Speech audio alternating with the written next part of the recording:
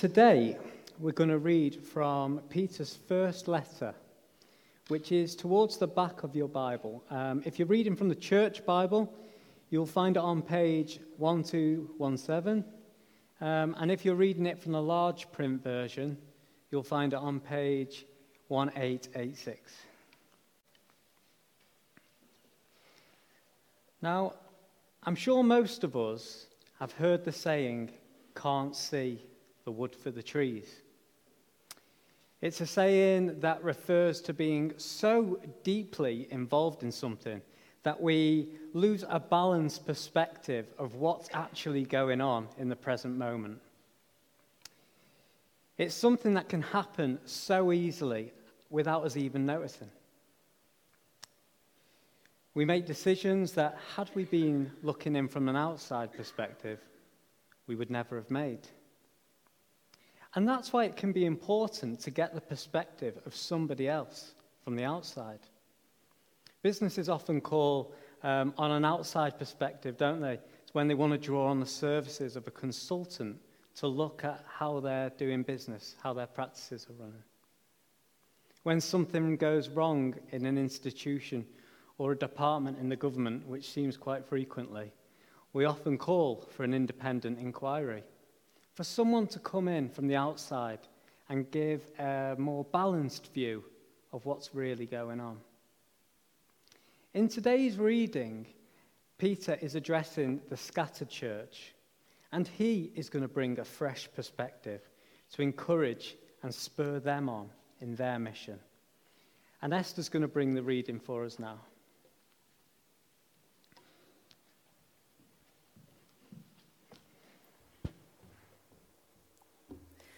Peter, an apostle of Jesus Christ, to God's elect exiles scattered throughout the provinces of Pontus, Galatia, Cappadocia, Asia, and Bithynia, who have been chosen according to the foreknowledge of God the Father, through the sanctifying work of the Spirit, to be obedient to Jesus Christ and sprinkled with his blood. Grace and peace be yours in abundance. Praise to God for a living hope. Praise be to the God and Father of our Lord Jesus Christ. In his great mercy, he has given us new birth into a living hope through the resurrection of Jesus Christ from the dead, and into an inheritance that he can never perish, spoil, or fade. This inheritance is kept in heaven for you, who through faith are shielded by God's power until the coming of the salvation that is ready to be revealed in the last time. In all this you greatly rejoice, though now for a little while you may have had to suffer griefs in all kinds of trials. These have come so that the proven genuineness of your faith, of greater worth than gold, which perishes even through refined by fire, may result in praise, glory, and honor when Jesus Christ is revealed. Though you have not seen him, you love him. And even though you do not see him now, you believe in him and are filled with an inexpressible and glorious joy. For you are receiving the end result of your faith, the salvation of your souls. Concerning this salvation, the prophets who spoke of the grace that was to come to you searched intently and with the greatest care, trying to find out the time and circumstances to which the Spirit of Christ in them was pointing when he predicted the sufferings of the Messiah and the glories that would follow. It was revealed to them that they were not serving themselves but you. When they spoke of the things that have been told you by those who have preached the gospel to you by the Holy Spirit sent from heaven, even angels long to look into these things. Therefore, with minds that are alert and fully sober, set your hope on the grace to be brought to you when Jesus Christ is revealed at his coming. As obedient children, do not conform to the evil desires you had when you lived in ignorance, but just as he who called you is holy, so be holy in all you do. For it is written, "Be holy because I am holy." Since you call on a Father who judges each person's work impartially, live out your time as foreigners here in reverent fear. For you know that it was not with perishable things, such as silver or gold, that you were redeemed from the empty way of life handed down to you from your ancestors, but with the precious blood of Christ, a lamb without blemish or defect. He was chosen before the creation of the world, but was revealed in these last times for your sake.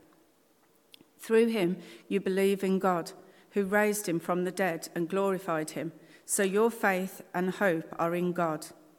Now that you have purified yourselves by obeying the truth, so that you have sincere love for each other, love one another deeply from the heart, for you have been born again, not of perishable seed, but of imperishable, through the living and enduring word of God. For all people are like grass, and all their glory is like flowers of the field. The grass withers and the flowers fall, but the word of the Lord endures forever, and this is the word that was preached to you. Therefore, rid yourselves of all malice and all deceit, hypocrisy, envy, and slander of every kind. Like newborn babies, crave pure spiritual milk, so that by it you may grow up in your salvation, now that you have tasted that the Lord is good.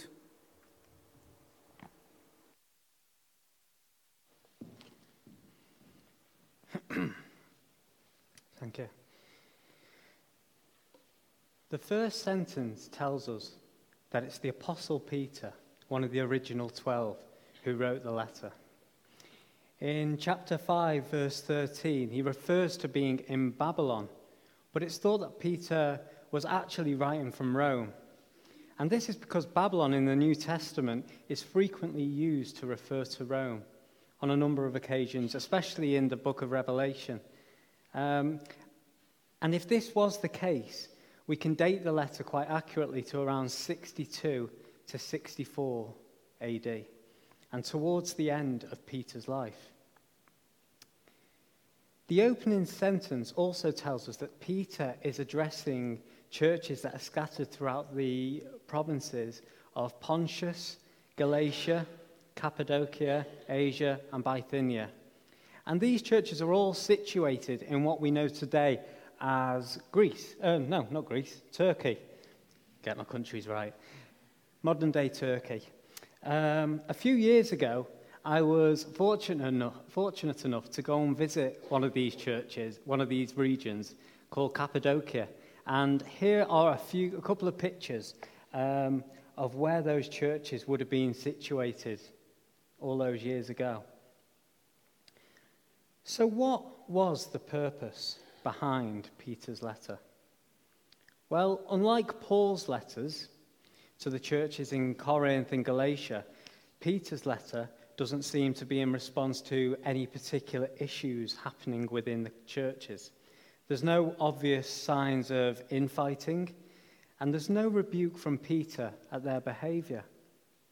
Rather, the purpose of Peter's letter seems to be focused on encouragement. Peter's writing to churches that are in the midst of persecution. This isn't state-sponsored persecution decreed from Rome. That would come later. Rather, this persecution is a more localized form of persecution that they're experiencing from society. Though those in the church aren't losing their lives for their faith, they are losing out. They've become marginalized from society, and increasingly they're living as second-class citizens. And it's in this context that Peter is writing. In verses 1 to 3, Peter focuses attention at the outset on the identity of his audience. Let's read the first part. Peter, an apostle of Jesus Christ, to God's elect, exiles, scattered throughout the provinces of Pontus, Galatia, Cappadocia, Asia, and Bithynia, who have been chosen according to the foreknowledge of God the Father through the sanctifying work of the Spirit, to be obedient to Jesus Christ and sprinkled with his blood. Grace and peace be yours in abundance. When Peter chooses to address his audience as God's elect, we could instantly assume that he's addressing a Jewish audience. In Acts 2:9, we know that In Acts 2:9, we know that people from Cappadocia, Pontus, and Asia were present when Peter preached at Pentecost. Maybe they were part of this scattered church that Peter's addressing today. Maybe others fled from Jerusalem in Acts 8 when the early church came under persecution and formed part of that scattered church. The truth is we can't be sure. But the likelihood is that Peter's audience would have been a mixture of both Jew and Gentile, because it had been 30 years since Pentecost, and surely during that period, some of the Gentiles would have been added to their number during this time. Which raises the question, why does Peter refer to them as God's elect? It would be unlikely that Peter is using the term God's elect to single out the Jews in the audience, but rather I believe Peter is taking an Old Testament term as a deliberate reference to emphasize that God's new covenant people are no longer marked out simply by bloodline, but rather by putting their faith in the saving work of Jesus Christ. Therefore, God's elect, his chosen people, are now terms that include both Jew and Gentile. And this is reaffirmed in verse 2, which says that they have been chosen according to the foreknowledge of God the Father through the sanctifying work of the Spirit to be obedient to Jesus and sprinkling by his blood. As well as referring to God's people as well as referring to the church, as God's elect, Peter immediately follows this up with another term that had strong Jewish connotations. He refers to them as exiles. Now, the definition of an exile is a resident living in a foreign place. It isn't a word used exclusively for Jews, but it was synonymous with Jewish history, going back to the time when they were sent to live as exiles in Babylon in 587 BC. As I've just highlighted, Peter's audience would have been a mixture of both Jew and Gentile. So again, why does Peter use this term? Why does he choose to refer to them as exiles? Well, it's likely that Peter intentionally uses this term to emphasize that for followers of Jesus, home is no longer found on earth or in a specific place like Israel, but rather in the new creation that will come into being when Christ returns. On the screen is some dodgy fella's passport. Now, my passport confirms that I am a British citizen. It's hard to say that. I've tried it in the practice. As you can see, my passport has an expiry date. Every 10 years I have to renew it, otherwise I don't get far. And it becomes void. But one day, when I pass away, and my status as a British citizen will permanently expire. But when we become disciples of Jesus, we receive a greater citizenship that will never pass away, a heavenly citizenship. As followers of Jesus, we are to prioritize our heavenly citizenship over our time on earth. And Peter is reminding the scattered church to identify themselves primarily as exiles, as sojourners temporarily traveling through this life. But why begin the letter with these 2 points? Well, as we know, the scattered churches that Peter is addressing are facing a form of persecution. I believe Peter is writing his letter with this in mind. He understands their struggle, and he wants to do what he can to encourage them, to spur them on. So he starts at the very outset by reminding them of their identity. They're God's elect, his chosen people. They're special and dearly loved, and that the suffering that they're facing right now, hard as it is temporary. And one day, they will return from exile to live as citizens in their heavenly home. So as well as reminding the scattered church of their identity, Peter reminds his readers of the bigger picture, what they have through Christ.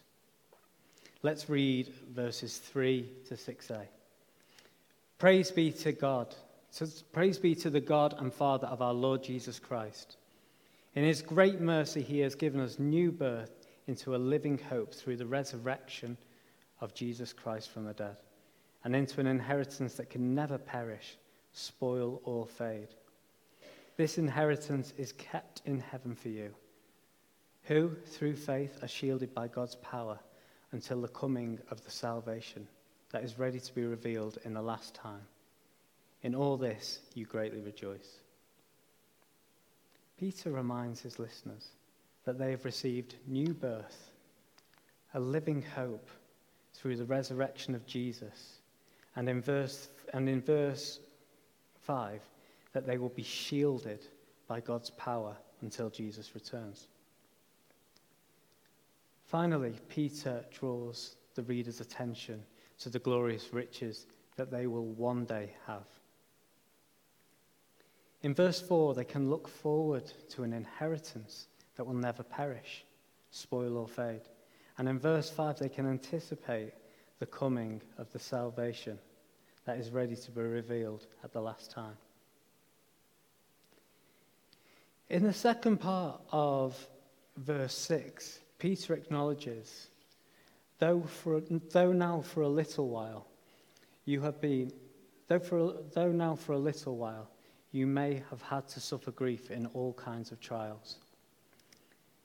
Peter doesn't ignore or play down their suffering. What he does is seeks to put it into context. Firstly, by stating that the bigger picture of eternity in the big picture of eternity, their suffering is temporary. It's for a little while. Secondly, in verse 7, Peter highlights that there is a divine purpose behind their suffering. Their pain and suffering is not in vain. When the trials disappear, they will be left with a faith that has been purified like gold in a furnace, which will result in praise, honor, and glory. Nothing's wasted. By verses 8 and 9, we can see that even in the midst of this persecution, joy is a present reality. It's not something they have to wait to heaven for. They're experiencing it right now in the struggle. And they can look forward to the end result of their faith, salvation of their souls. Now, in light of their suffering, in light of the suffering that they're having to endure, it could easily be tempting, couldn't it, for Peter to console his audience. I know that my reaction is, I'd want to go up and give them a hug. But he doesn't do this.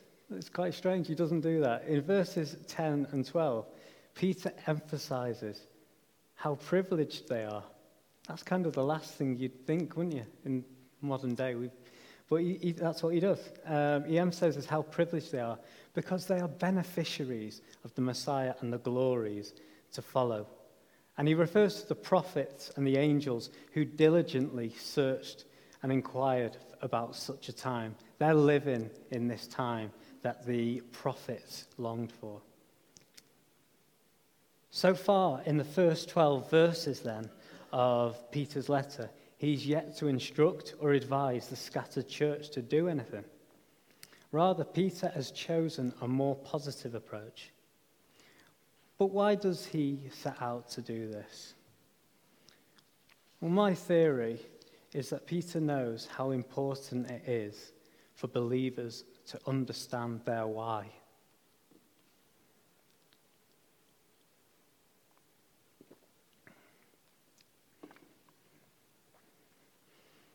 Why put up with persecution? Why sacrifice so much heartache and pain?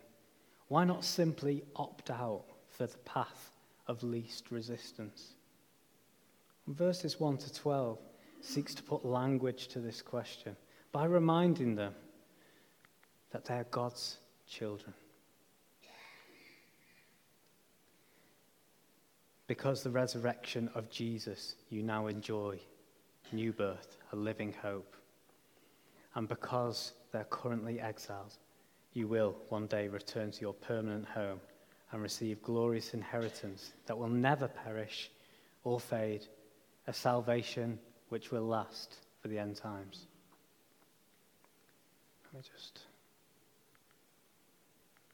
There we go. I need to go back one. There we go. Now I was thinking, does anyone under 30 know who this person is? No, that's shocking. I feel old. Okay. Steve Redgrave. This is Steve Redgrave, and Steve Redgrave is a 5-time Olympic gold-winning rower. And you've just made me feel very old, Dan. Shocking. I remember watching a documentary years ago about this guy, and in his pursuit to win that 5th medal. Picture the scene. It's 5 a.m. on a frosty January morning. It's still dark, and Redgrave is in his boat, rowing up the river. Steam is like coming off his body. He's dripping in sweat. His legs and arms are pumping and filled with lactic acid, and his body is in just a whole world of pain. He's 2.5 years away from the next Olympics, but he trains as if it's race day. What drives him to leave the comfort and warmth of his bed? Why does he sacrifice so much, put his body under so much strain, day after day, month after month, year after year? He can see the big picture. Despite the fact that the race is years away, Steve Redgrave is driven by the prize. He understands that success happens by faithfully sticking to the process. Train hard, eat well, rest well, day after day after day. Now, let's imagine Steve Redgrave loses sight of the prize. I can imagine it won't be long before he hits the snooze button on the alarm clock at 4 a.m, chooses his warm bed over a cold river. He may even start to take the odd day off. He may even have the odd cheeky McDonald's. But come race day, he'd be found wanting. I think Peter starts his letter off this way because in the midst of their persecution, he wants to give his readers a reality check so that they can, as Peter puts it in verse 13, be alert and fully sober, able to set their hope on the grace to be brought to them when Jesus Christ is revealed at his coming.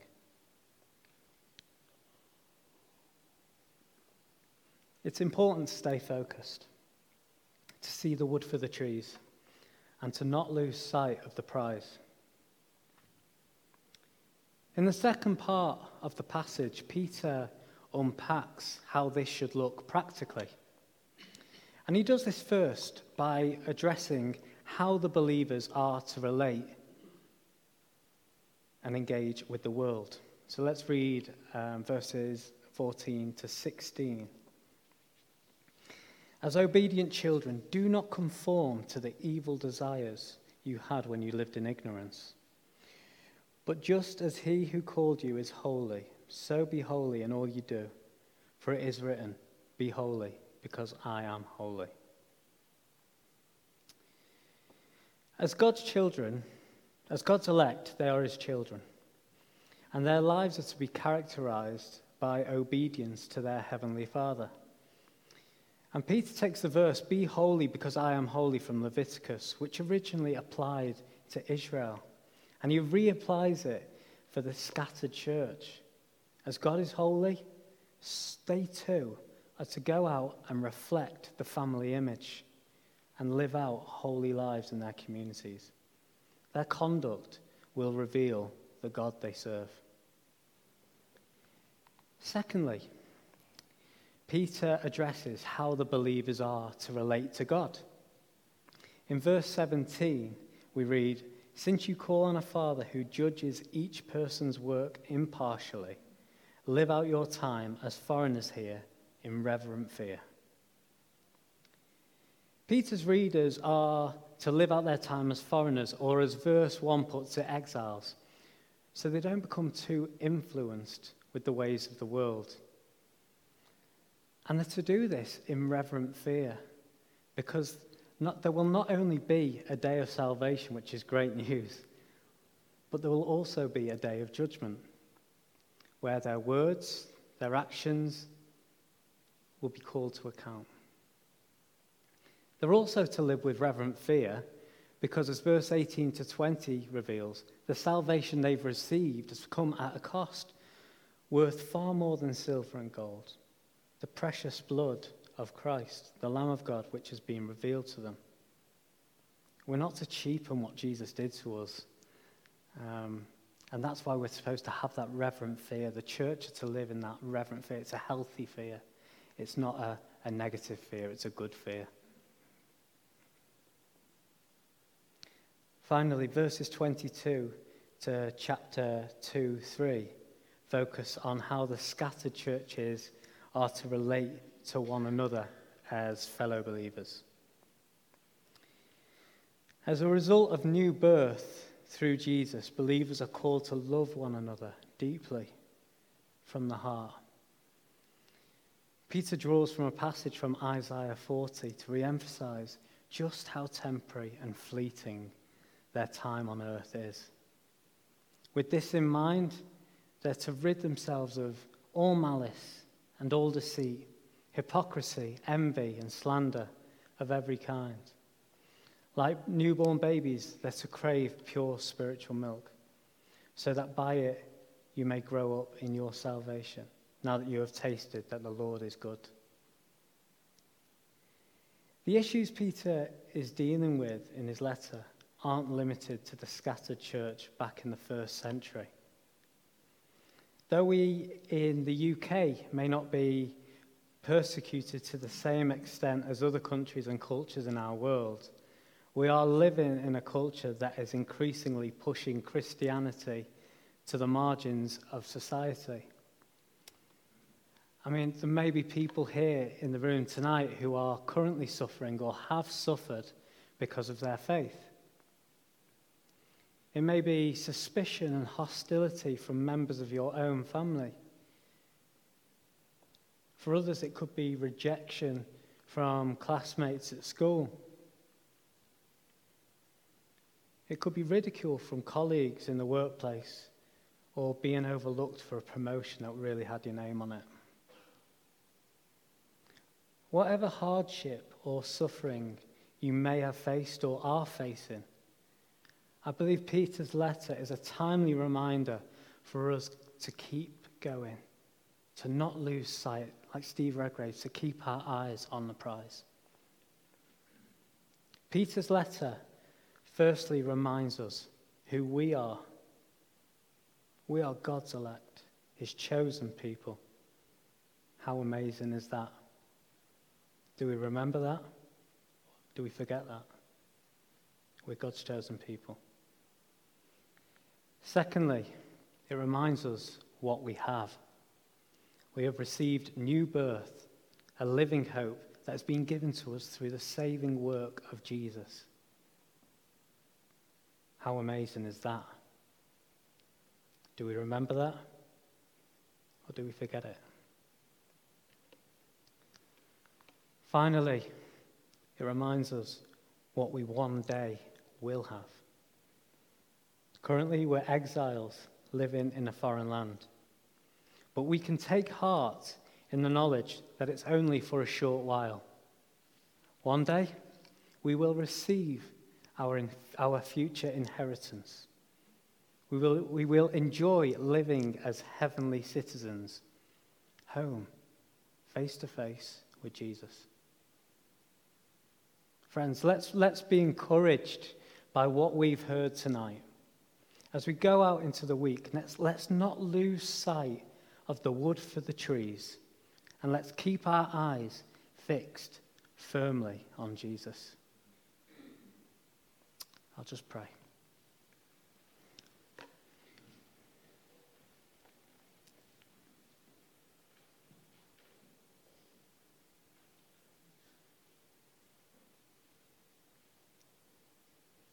Lord, forgive us for the times when we stray,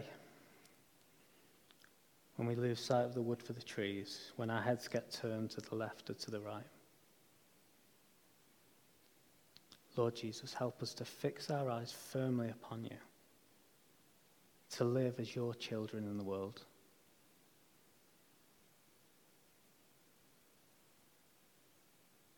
Lord, encourage us in whatever struggles we may be going through. I just pray that your word really speaks to our spirits and that we're encouraged in the truest sense of the word, that as we leave tonight, we have courage. We are filled with your courage. Lord Jesus, help us to be people who mirror you in our workplaces, in our retirement homes, in our schools, in our colleges. Help us, Lord, to be the hands and feet of Jesus in your world today. For your glory, Lord, for your kingdom. Amen. We're going to respond with a couple of songs. Firstly, turn your eyes upon Jesus, and then there is a day.